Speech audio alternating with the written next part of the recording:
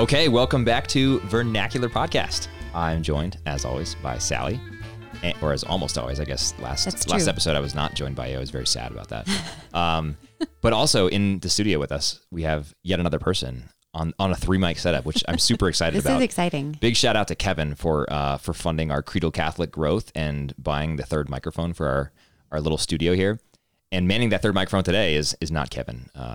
Thoughts and prayers, but but Elena, actually Sally's sister. So you heard the last episode with Sally's sister and brother-in-law, Laura and Chandler, and we've just had a lot of. It's an inundation of Forsyths. It really is. So many Forsyths visiting.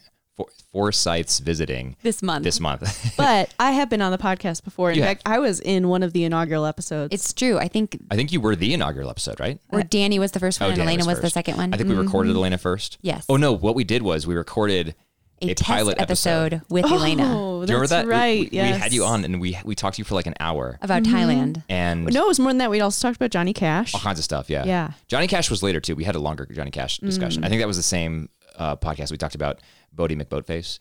But yeah, so we thought that Elena would be a great person to have on for another episode along, of guys. Food News. I just know that if I was listening to this, I've already turned it off. I just want to finish telling the story. So we called Elena up and we were like, hey, can we just have a test conversation with you to like sort of beta test our idea for a podcast? And Elena was like, sure, great. So we talked to her for like an hour and then we were like, okay, yeah, I think that worked. Do you want to do another hour in a couple weeks for the actual podcast? So thank you, Elena, for supporting us in our nascent podcasting dreams. Yeah. Yes. Well, we're going to do food news today. We did a food news episode in September. It was just so well received by all of our numerous fans out there that we just thought we'd do it yet again. And really, I just had fun doing the podcast on food news. I like talking about food. Yeah. So. Okay, so the plan for today, we're going to each talk about 3 food news items. And little surprise here, we have a taste test as well. Oh, I forgot about that. Yeah, so we're going to to taste it. Should we do the taste test now or should we do the taste test after the stories? Oh, the end. Okay, the end. All right. Well, who wants to start the food news? Elena, you want to go as the guest of honor? Sure. Okay. Except I'm afraid I'm going to burn you all down with my really amazing story that we're going to start off with. Well, I have to say, I know what this is going to be because I had to queue up some technical things so we could play something for our this our is good and it is fresh. So excited. I'm pretty sure this is new in the news as of yesterday. Do you want to just cue this up or do you want me to just play? No, just start it. The Glenlivet has released an original whiskey drinking experience. A collection of edible cocktail capsules made from seaweed, meaning no need for a glass, ice, or a cocktail stirrer. I can't stop laughing. The seaweed thing. I hope people notice the seaweed thing first off. This is a YouTube video that we're playing right now. I wish people could see this because these look like edible Tide Pods. Yeah. Ew. It's like inspired by the Tide Pod Challenge. As if someone was like, we don't want teenagers eating detergent pods. So instead, we're going to put liquor in them and then wrap sell it them. in seaweed. It's going to be great. I also don't understand why they're, the commercial itself sounds so sophisticated and this just sounds so cheesy. It does. And it seems like it's look taking away the sophistication of drinking alcohol, right? Yes. You have no in the YouTube glass? video, there's people like sitting, well, first of all, they show the machining process and everything. Very advanced, gross. very impressive. And then you have these people like sitting at a cocktail bar Yeah, well, I sampling. love the first woman's reaction because she looks like, wait, what did I just eat? There's a flight of sampled Glenlivet pods. Oh, it's Why disgusting. would this increase your appreciation? I have no idea. That's a really good question. It's just the convenience factor? Does Glenlivet carry really them around pair with well you? with seaweed?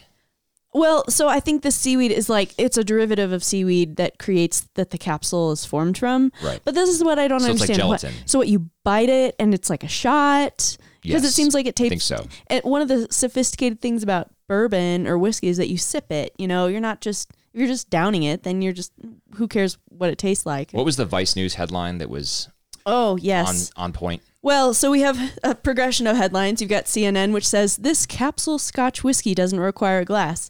Then I'm glad CNN's spending its time on this. This is good. Then you've got New York Post, which says Glenlivet launches Tide Pod-like cocktail capsules. Okay. Then you've got Vice News, which says, at long last, alcoholic Tide Pods are finally here. At long last. And then you've got AV News, which says Glenlivet's seaweed pouch Scotch pods are a triumphant testament to the power of stupid. I agree with all of those. Well, and Every it's single weird one. because in the commercial, they're sitting in a bar. Right. So are bars going to be stocking these things? Because it seems like the only thing they have going for it is that you can bring it around with you, right? Yeah. So you would buy them yourself and then look, I'm in I don't know, I'm walking along the road and I don't have a glass. I don't know. I'm in the airport lounge And if you're at a I don't bar, have... will it be like, just give me a single of Glenlivet? And the bartender will be like, yeah, do you want it in a glass or in a Tide Pod? That's so strange. Yeah. So I don't know. It doesn't This is seem like good. that's going to take off. This seems like a terrible idea. Nice choice there, Okay, Lena. Sally, what do you have? What's the first one? So the first thing I have, I can't top what Elena just brought to the table, but Dave Chang, who we've mentioned before on the podcast as having a very awesome Ringer, not, I guess, produced, right? He's not part of the Ringer network. It's part of the Ringer network, but it's like a joint Ringer Momofuku thing, I think. Okay, so he's a restaurateur, the Dave Chang show. And he has his own podcast. Yeah. And on his podcast, he recently said that the supermarket, quote unquote, ethnic food aisle, which I'm sure we're all familiar with, usually having Asian and Latin American countries' food, is the last bastion of racism that you can see in full daylight in retail America. And he recently said that on his podcast. And his argument is that it is an example of segregation and marginalization of immigrants and people of color. And he remembers as a child just growing up and feeling like this is the food that I eat, and then this is the rest of America, white America. So what do you guys think about that? That's interesting. I kind of feel like the ethnic food section in the grocery store is more like a highlight of, this is the only place you really need to go. Don't waste your time with all the rest of the food. Well, I do think there is that convenience argument that it's not about segregation or racism, but that it's like there are people who, cook almost exclusively with these ingredients, and we're going to put everything they need right here. If you want like rice noodles and hoisin sauce or duck sauce with those, like it's all going to be right here in this aisle. It's right for you. And that's what supermarket owners have said, that it's for convenience and because it actually boosts sales. Yeah. Which I can imagine that, because when I go to that section looking for something and I see something else that I can also use, right, or want to try, then I'll buy that. Yeah, I also think it's just, I like Dave Chang, and I think he has good takes on a lot of stuff. I haven't listened to his show in a while, but I used to listen to it pretty regularly. Yeah, when you first started. One of the things he really educated me on was the whole MSG scare. People say they get MSG headaches, and Dave Chang criticizes that as like thinly veiled racism, because I think people criticize it as just like the common complaint against cheap Asian food is just to blame MSG for headaches you get when you eat too much of said cheap Asian food. Yeah, when it's actually an amazing ingredient that adds like this umami factor to whatever you're cooking. Because that's the fifth taste perception, right? Yeah, the umami. Yeah, so I thought that was a really interesting insight that Dave Chang had. But here, I just think it's just so overkill to call ethnic food aisles the last bastion of racism in retail. Like, first of all, I guess it sounds a lot more intentional. That's a quote, right? Bastion of racism. Yeah.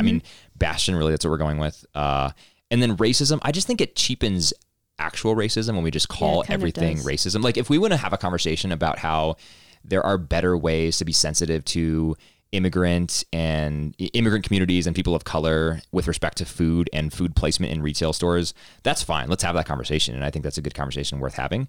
But let's not call this the last bastion of racism in retail America. Like, that just seems a little overkill to me. Yeah, and it's definitely not, too. I mean, yeah. Did he just limit it to retail America? Because, maybe that's a qualifier that would conceivably make it fit. But honestly, there are way worse problems that we have in the grocery store. He said that you can see in full daylight in retail America. You can see. I guess that there are a lot of qualifiers there. Yeah. I still think the words bastion and racism are a bit strong for this. Again, if we want to have a conversation about how we can better make people feel included with respect to food in stores. But I also think the ethnic aisle is kind of going away. I was in a grocery store today, and it was not called ethnic, the quote ethnic aisle, as Dave Chang's referring to it as, but there were a bunch of foods that were lumped together under an Asian sign, and then across the aisle from that was the Latin American. And then across the aisle from that was, I think it just said pasta, but it was for all intents and purposes Italian. But then if you were to go to the freezer section, and I walked through that as well, I mean, there were definitely you have Asian, pad thai, like Asian dishes like pad thai, General Tso's chicken, things like that. So it's not like everything is just confined to one section. And this is not like the 21st century version of separate water fountains, Right. It's not in a separate corner of the store or anything like that. Yeah, exactly. This is where those people shop and this is where we shop. Yeah, it's not even like it's in an inconvenient place. I mean, the Mariano's near my office, which I go to. Oh, I love often. Mariano's. That's such a cool store. Yeah, Mariano's it's pretty good up until recently for the most part. Anyways. What happened recently? Oh, they were bought by Kroger and it all. Oh, gotcha. People are just disappointed that it's not as classy. Yeah, as King Soopers here is owned by Kroger. Yeah. Well, anyway, so in the quote unquote ethnic food section, it's first of all, it's not only just Latin American or Asian. They also have French, Italian, and a bunch of European, Middle Eastern ethnicities represented. And then there's like this banner over it with all these international flags. So it's almost like a celebration of ethnic foods, rather than relegating them to this category. That's how I've always seen those. I mean, I haven't always seen flags over the aisles and everything, but I've always seen those as more like a celebration of different cultural foods, international foods. I've seen the aisles labeled international rather than ethnic too. I do think ethnic is sort of an older label for those aisles, but yeah. The only other thing that I would say to this is that if one of the only advantage an advantage that I would see of letting quote unquote ethnic foods blend into the rest of the grocery store is I live in a part of Chicago that's like Little Vietnam. So there are a bunch of Vietnamese owned, Thai owned grocery stores in my area that are specifically of those cultures. And they're also Middle Eastern owned or Arabic grocery stores. Those are really fun places to go to. Yeah, that would be awesome. And it's fun to support the people because it's usually immigrants who are owning those stores and running those stores. So the advantage that I would see of reducing the accessibility or, highlighting quote unquote ethnic foods in normal grocery stores. That it just sends you to those. Yeah, is that it does force you to go a little bit out of your comfort zone in order to get what you value from those cultures. Well, I think that's great. I mean, that's just an argument against like mega capitalist all in one grocery stores. Yeah. So yeah, it's a good point. I had another. When we lived in Oxford, that's what I was going to say. Right beneath our flat was a Korean grocery store, and they didn't sell exclusively Korean foods, but the proprietors were Korean. And that's where we got our rice noodles, because we looked all around English grocery stores to find rice noodles for a certain dish. What was it? Was it the coconut? I think it was the Thai coconut chicken that we. Yeah, made. Yeah, I think so we get rice noodles for this, and that was the only place we could find them. So to your point. Okay. Anyway, you guys ready for my first article? Yeah. Mm-hmm. Okay. So Sally, I thought of you when I was reading this because this involves two of your favorite things: Trader Joe's and liturgical living. Oh, great. True. Yeah. I'm just gonna read you this headline. Not in that order, but yes. Right. Here we go. Trader Joe's is showing major love to cats with new treat-filled Advent calendars. Oh my gosh. No. Scale of 1 to 10. How excited are you about treat-filled cat Advent calendars? No. 0. Negative numbers. I obviously facetiously describe this as liturgical living because this is actually more of a corruption of liturgical living. People treat Advent calendars as treat-filled countdowns to the big treat-filled day. The day of Christmas, and that's not what Advent. I mean, instead of a preparation for the 12-day or sometimes 15 or longer day celebration of Christmas. Yeah, this reminds me of a former work colleague I once had who described to me that he and his wife were doing the 12 days of Christmas for their kids, and I was like, "Oh, that's great! So you start on Christmas and go 12 days with a gift a day." And he was like, "Oh no, we count down to Christmas Day, one gift per day of Christmas." And there are these ideas that permeate culture. They obviously have their roots in historic Christianity and how Christians have celebrated the liturgical seasons, but they just get perverted. And I'm not saying that we can't give treats to cats at all. I mean, giving treats to cats is great, and we should love our pets and treat them well. But these Advent-filled calendars in general just irritate me. Like, they make them for kids, and I think I saw a Lego Advent calendar where you get like a little Lego creation each day, or a little chocolate-filled Advent calendar, and it really cheapens everything because most of them take the liturgical the liturgical context out of it, and it's really just a small little countdown to Christmas. Right. And 2, they completely forget the penitential season of Advent as a penitential season and a season of anticipation and preparation, and instead just look at it as one big festival. So easy season. to start selling calendars that started on Christmas Day. Yeah. I mean, who wouldn't want to? But unfortunately, by then, we're kind of so tired of Christmas that a lot of people are ready to stop.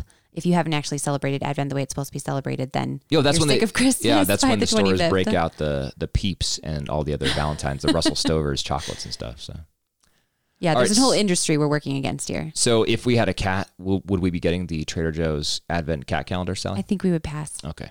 All right. Well, that's my first story. My first story. This is one area in which Trader Joe's has failed me. So that and not having pierogies.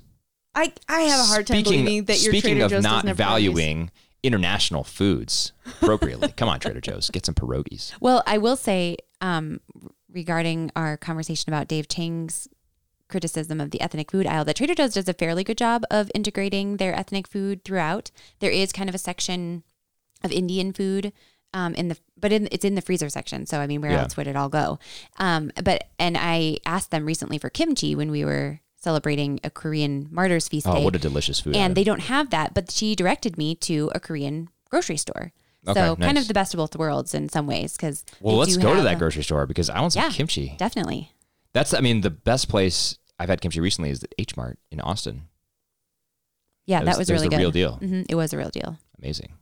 All right. So sorry. Continuing on, Elena, do you have another? All right, I do. I have one more story. So this one was in the news lately, and I mocked it the first time with, I think, legitimacy because there was a report about some scientist, unnamed in the headlines, who discredited meat guidelines, meaning he said that all the things that you worried about with red meat and ground beef and things like that you no longer need to worry about. Eat as much of it as you want. And all of Texas rejoiced. Yeah, right. Texas was like, we knew it. But first of all, okay, one scientist, as if we haven't had quote unquote experts once again competing when it comes to advice about these things for as long as people have been talking always about dietary restrictions. Yeah. So for like the last practically 70 years, probably since World War II and processed foods and industrialization of the food industry and things like that, people have had competing ideas about what is worth eating. So first of all, I thought it was ridiculous that they considered it news that someone else has another opinion. Yeah. Second of all, I think it's a little bit ridiculous because it's never the same for any group of people. You can't tell everyone what's appropriate for them to eat. And you might have someone who has a history of heart disease and they should definitely avoid red meat or whatever else it is. So the whole concept of some expert telling everyone what they should or shouldn't consume is a little silly to me. But then most recently it came out, surprise, surprise, that this guy has a background of some time in his history having been paid by some part of the food industry that would benefit from this news. And so people are upset now that he hasn't reported his past connections to them. So like he owns stock in meat companies or maybe there's just some ethical so it's there. Multiple years ago that he was paid by whatever it was, the beef, some part of the beef industry or something like that. But it just seems, the whole thing seems absurd to me. It is crazy. I was reading an article, I don't know if it was in the Atlantic or I don't remember exactly, but it was several years ago. It was all about how the sugar industry paid researchers for decades, especially after World War II, to produce research showing how the real culprit of heart disease was fat. Yeah. And there are strong links. I mean, I'm not a scientist. I don't want to go, I'm not going to tell you like where to look, but just, if you're interested, look this up. There are strong links between sugar consumption and heart disease, potentially stronger links, or, at least as strong as the links between fat and heart disease. Well, and people have said I remember, our dad had cholesterol issues back in the day and he tried to stay away from eggs because people thought that because eggs had a lot of cholesterol that it was bad for you. Now people are saying eggs are the perfect food because of the balance of protein and fat in them, and they like have the good cholesterol. Yeah, right, exactly. Right. So the whole thing is rigged in my opinion. Well, I think that this does get to some deeper questions about food consumption that we've engaged on the podcast before, but I think we spend too much time.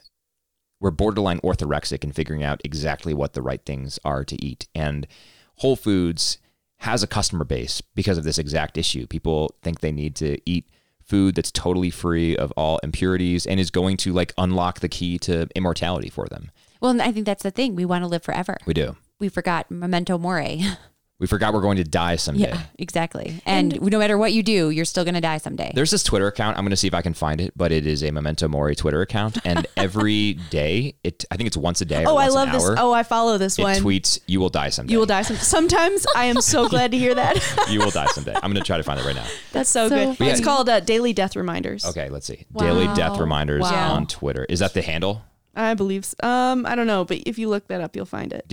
At death underscore. Wait, this is the right one. Yes, at death underscore reminder. And every day you will die someday. You will die someday. Oh my you will die. So I mean, it sounds morbid. It just sounds funny. The profile picture is actually the Grim Reaper. But it's true. I mean, we do need that reminder. We do, because we will all die someday. And so, do you want to spend your time trying to make yourself perfect in body when you're just going to die someday? Now, obviously, there's an Aristotelian mean here. You Right. you can try to eat well and eat the food that Take will care of your body. enable you to Yes. have human flourishing. Take care of Right. your But what body's does doing that? it. What does that? Does that mean never touching red meat, or does that mean Trying to prolong your life indefinitely. right? Or does that mean engaging in food Balanced, selectively moderate. and eating birthday cake on birthdays? Because what an Feasting occasion, on right? feast days. Exactly. So there's that. I also think this is sort of we talked about this a little bit with Kylie years ago about intuitive eating, but my general approach to these things, there are new studies that come out every week about what will and will not lead to heart disease or cancer or any number, Alzheimer's, dementia, whatever, All these any scare number of tactics. maladies. My general approach, and maybe this is just because I'm young-ish, but my general approach is I eat food that makes me feel pretty good. And if I'm drinking soda all day, every day, I'm not going to feel good. So I'm not going to do that. Yeah. And if I eat red meat every day for dinner, I'm not going to feel good. So I'm not going to do that. But if I eat, a balanced diet in moderation and avoid foods that generally, hurt my stomach or just make me feel sluggish, whatever, then I'm not going to eat those things. It's fairly simple.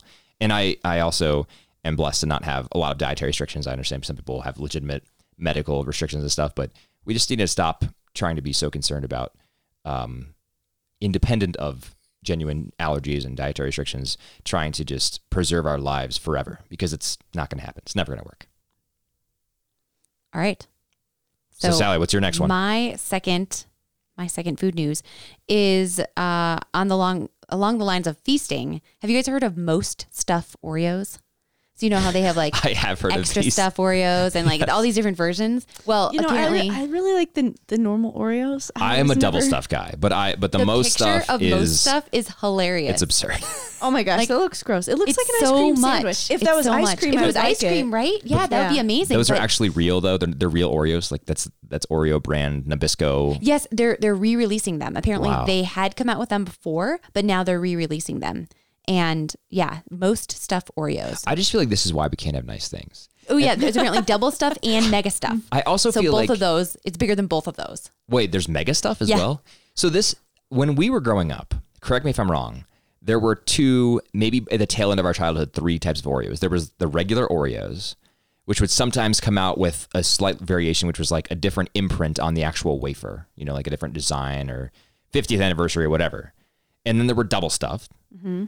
And then I think like towards the end of childhood, there were the or the Yeah, the is that what Inside it was? Out. Yeah, inside it was like the vanilla cookie chocolate cream. right? Yeah. Oh, okay. Those are what I remember as the Well, three yeah, I mean, this kinds. article points out that they've now have all these crazy flavors. It's crazy. Like maple syrup and mint chocolate ice cream and even buttered popcorn. Yeah, That just I don't know gross. what happened here, but something went horribly wrong at Nabisco because they had a winning product, and for those who loved the cream, like we all do, I think, or most of us do, except for Elena, there were the double stuff, and you could have a little bit of extra cream, and like, that was delicious.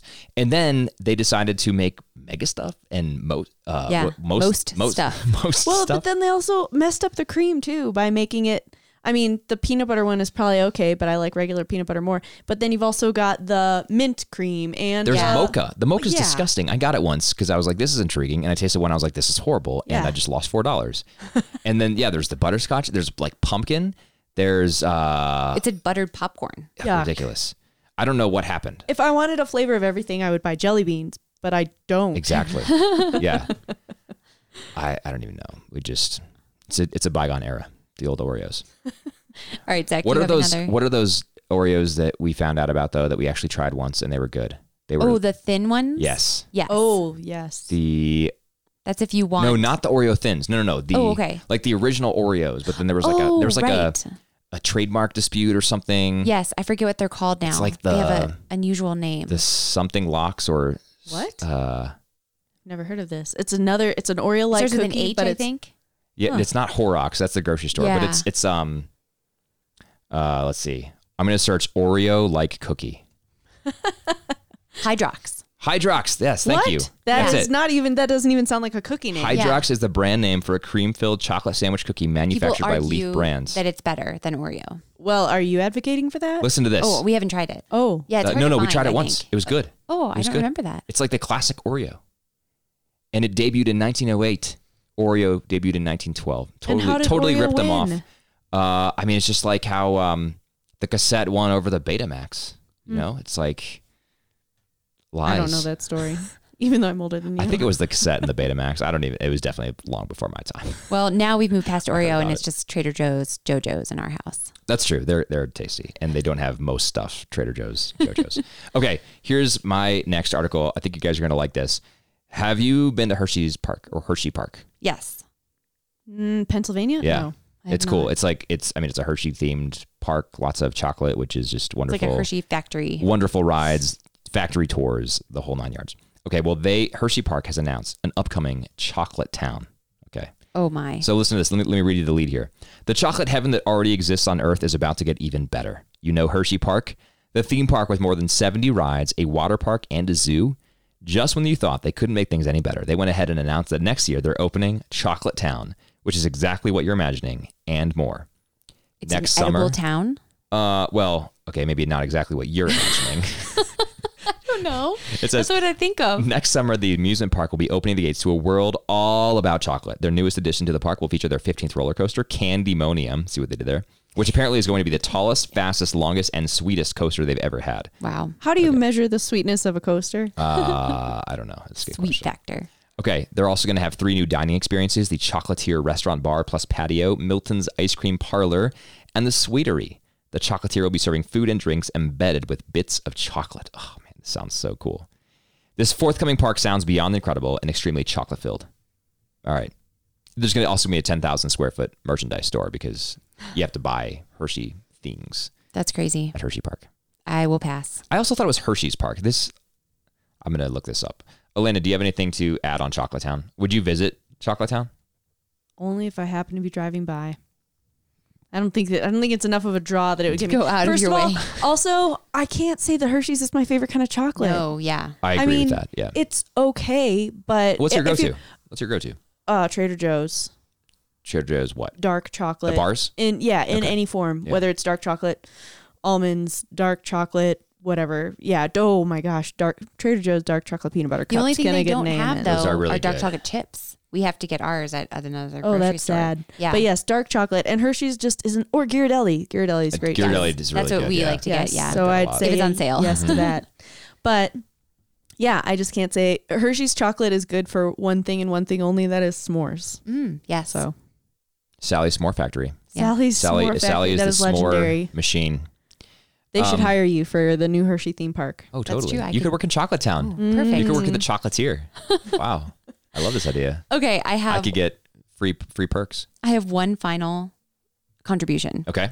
And that is from Bon Appetit. The article is all about how wonderful PG Tips tea is. PG Tips is the tops. And that's the name of the article. agree. PG Tips is the tops. Yes. And this just came out a couple days ago, but I completely agree. I recently started drinking PG Tips as my tea of choice. And it's just like good black tea. I feel like, very British when I drink it. And it's great with milk. And I love it. I wouldn't say I love it more than coffee, but it's very close to being like a good cup of coffee. And you drink your tea exclusively with milk, right? I do. I don't drink it black. Okay. I don't drink anything black. Coffee or tea. Is that the term for tea? Black? I don't know. Well, I guess for black tea, right? Yeah. Black tea, black. This is black tea, yeah. What do you call green tea if you're not drinking it with cream? Is it green? I'll just have it green, please. No, I don't even know. I just know that if you put milk in it, you call it milk tea. Don't you? I have no idea. Oh, okay. Milk tea. I don't know. It's kind of strange. Milky tea? So if I go to a restaurant and order milk tea, Will they give me tea with milk in it? I think they'll ask you what kind of tea you want, but I don't know. It's a great question. I'm gonna have to try this. Yeah, I think you'll have to follow up on this one. Because there's also the tea latte, right? Well, what is that? Is that like a chai latte? Yes, but Foam. it's steamed milk. Yeah. So if you get a London Fog at Starbucks, it's Earl Grey tea with steamed milk or cream. Oh, I do love Earl Grey. Oh, and it is really good, especially London if you have a Fog. little bit of honey. But in I even that. like PG Tips better than Earl Grey. It's really good. Wait, does PG Tips have an Earl Grey flavor? Oh, that's a good question. I just have the regular brand, flavor. right? I don't know. Well, yeah, that's a good question. I think it is the brand, but there's also like the standard standard PG flavor. Tips, Yeah, I think. Oh, I just tried it for the interesting. first time and just got a small box of like 40 tea bags. Oh, and I think what's unique about it is it has the triangle shape. So it's supposed to be like really good for Oh, steeping. yeah. Uh-huh. So anyways, I got it and it actually came from a British distributor. It took forever to arrive, Wait, but what's it the point of finally the triangle? did. I think it's for better steeping, like Oh. brewing. Okay. I don't know. Okay. Better than just the bag. Sure. It is a little bit, I don't know, like like aerodynamically or like. Yeah, it does seem like there's more room because the thing about tea is that the leaves expand when they're in hot water. So that's why they, you do at those fancy places like Argo and Tazo and whatever the other fancy tea places are. Yeah. You get loose leaf tea or you get it in that little tea ball. Yep. Or they also have these, I forget which one it is, but they have these pods sort of, and they bloom. Speaking of pods. Yeah, the Tide Pods, yeah. No, but it's like Coming full circle. Yeah, it's a seaweed encased tea leaves. It's great. but they're like in the shape of a little ball and it blooms. But you can use it in. That sounds cool. Yeah, you can use it in a French press. Oh. So the tea needs room to expand when you put the hot water over it. Yeah, and these are so soft little bags. So the I little can see pyramid how pod it's a little or bit better. pyramid bag is more conducive. Yeah, to aerodynamic is the wrong. That's not. I totally used the wrong. hydrodynamic. Yeah, the way it behaves in a fluid is what I was trying to get at. Yeah. Not air. I mean, air is a fluid. But It's kind of more fun too. Okay, you ready for my last article? Yes, please. Okay, And then taste test. This is pretty minor, but I'm excited about it.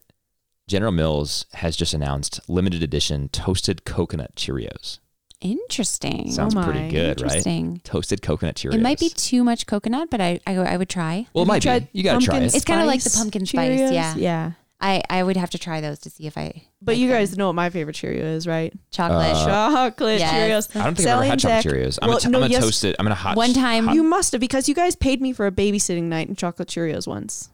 Maybe Oh, Yeah, it was a while ago. yeah, I do remember So that. good. I mean, I think do love. hot I cocoa love O's have just supplanted chocolate Cheerios Oh in my yes, mind. Trader so, Joe's hot cocoa O's. Yeah. But I do like Honey Nut Cheerios. Anything close to the original, but any deviant flavor. That's just of like the deviant my flavor, childhood like in a box. Coke Honey chocolate. Nut Cheerios. Do you guys remember multigrain Cheerios as a kid? Yeah, and I thought that they were special, but they're really not. Yeah, Yeah, like it's healthy. they're Because slightly sweetened though. They're sweeter than They the are. normal They are ones. sweetened for sure. Yeah, it was just like the marketing gimmick of a lifetime. Classic Parents are 90s. like, "Wow, multigrain for my children. This is great. I'm Yeah. gonna expose them to more grains And more also sugar." hype them up on sugar." And the kids will love it, and I'll just be like, "Wow, they really love this healthy multigrain stuff."